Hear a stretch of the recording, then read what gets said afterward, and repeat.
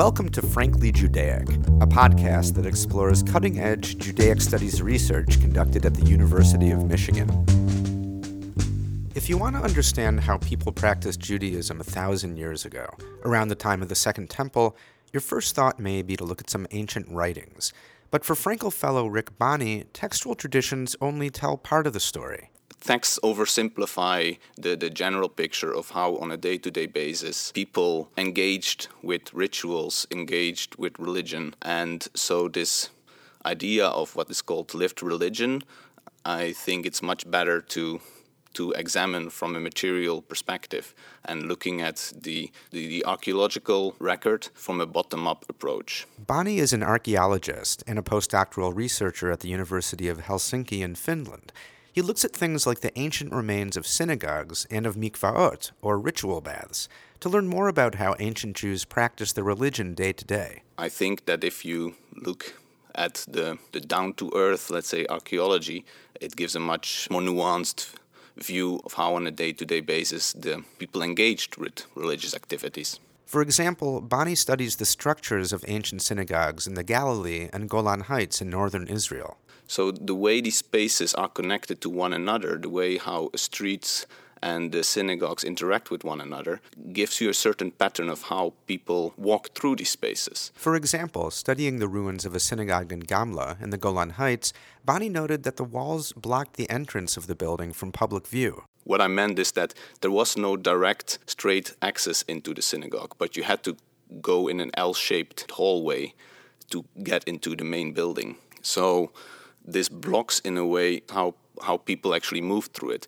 And it's quite different, for instance, from the synagogues and for instance, churches in late antiquity, in the 4th to 6th century CE. Those buildings, their entrances were often quite monumental, and they drew people in.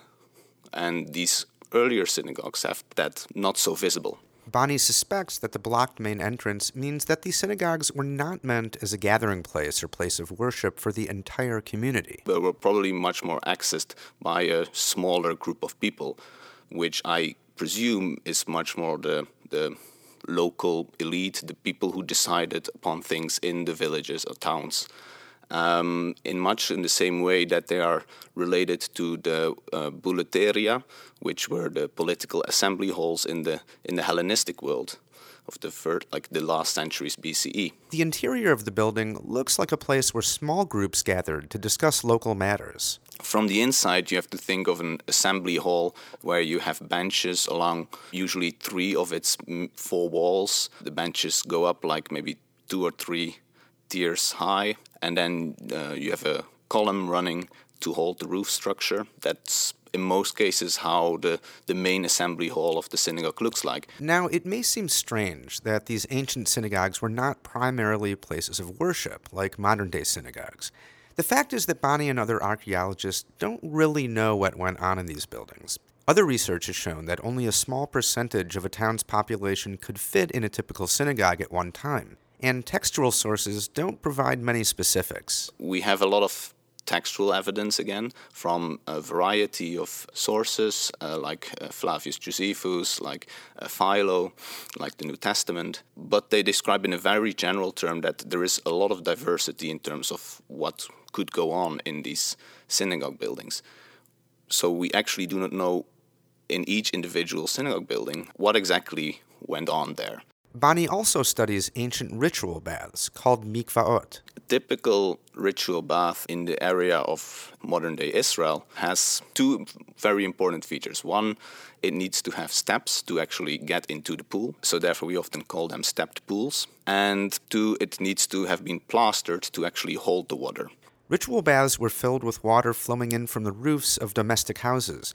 They were typically located away from the main courtyard, in closed-off spaces that were probably dark and possibly damp.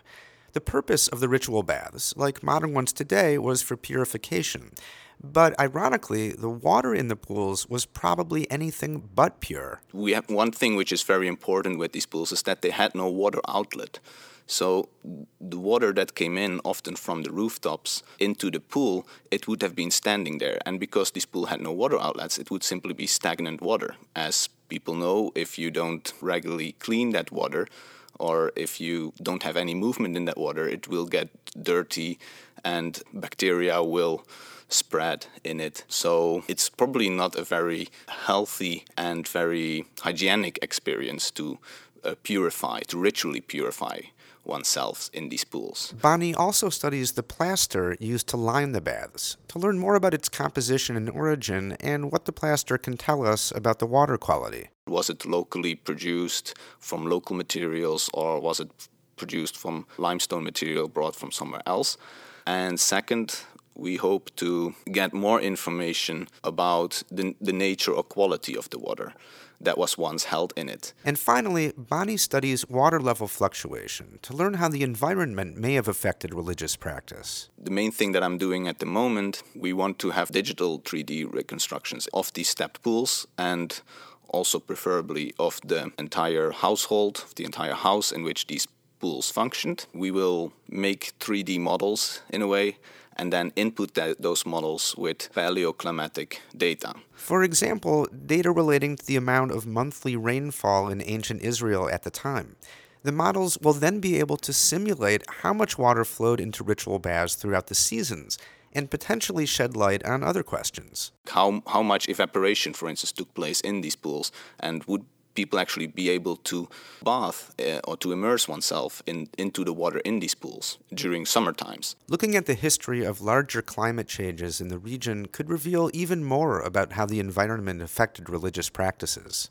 Paleoclimatic data from lake cores in the Dead Sea and in the Sea of Galilee have shown that the period of roughly 200 BCE to 200 CE, so the period of about 400 years, is one of the most rainy and wettest periods in the last 4,000 or 5,000 years in the region. It's interesting that it's exactly that time when these stepped pools in that region emerged, and it's also when the stepped pools eventually fell out of use at the end of that period. The larger purpose of his research, Bonnie says, is to show how archaeology can teach us about how ancient communities functioned and about their daily practices. These revelations from the archaeological record can bring new light to our textual sources, and perhaps we have to go back again to the textual record of that period and look at these textual sources from a new angle.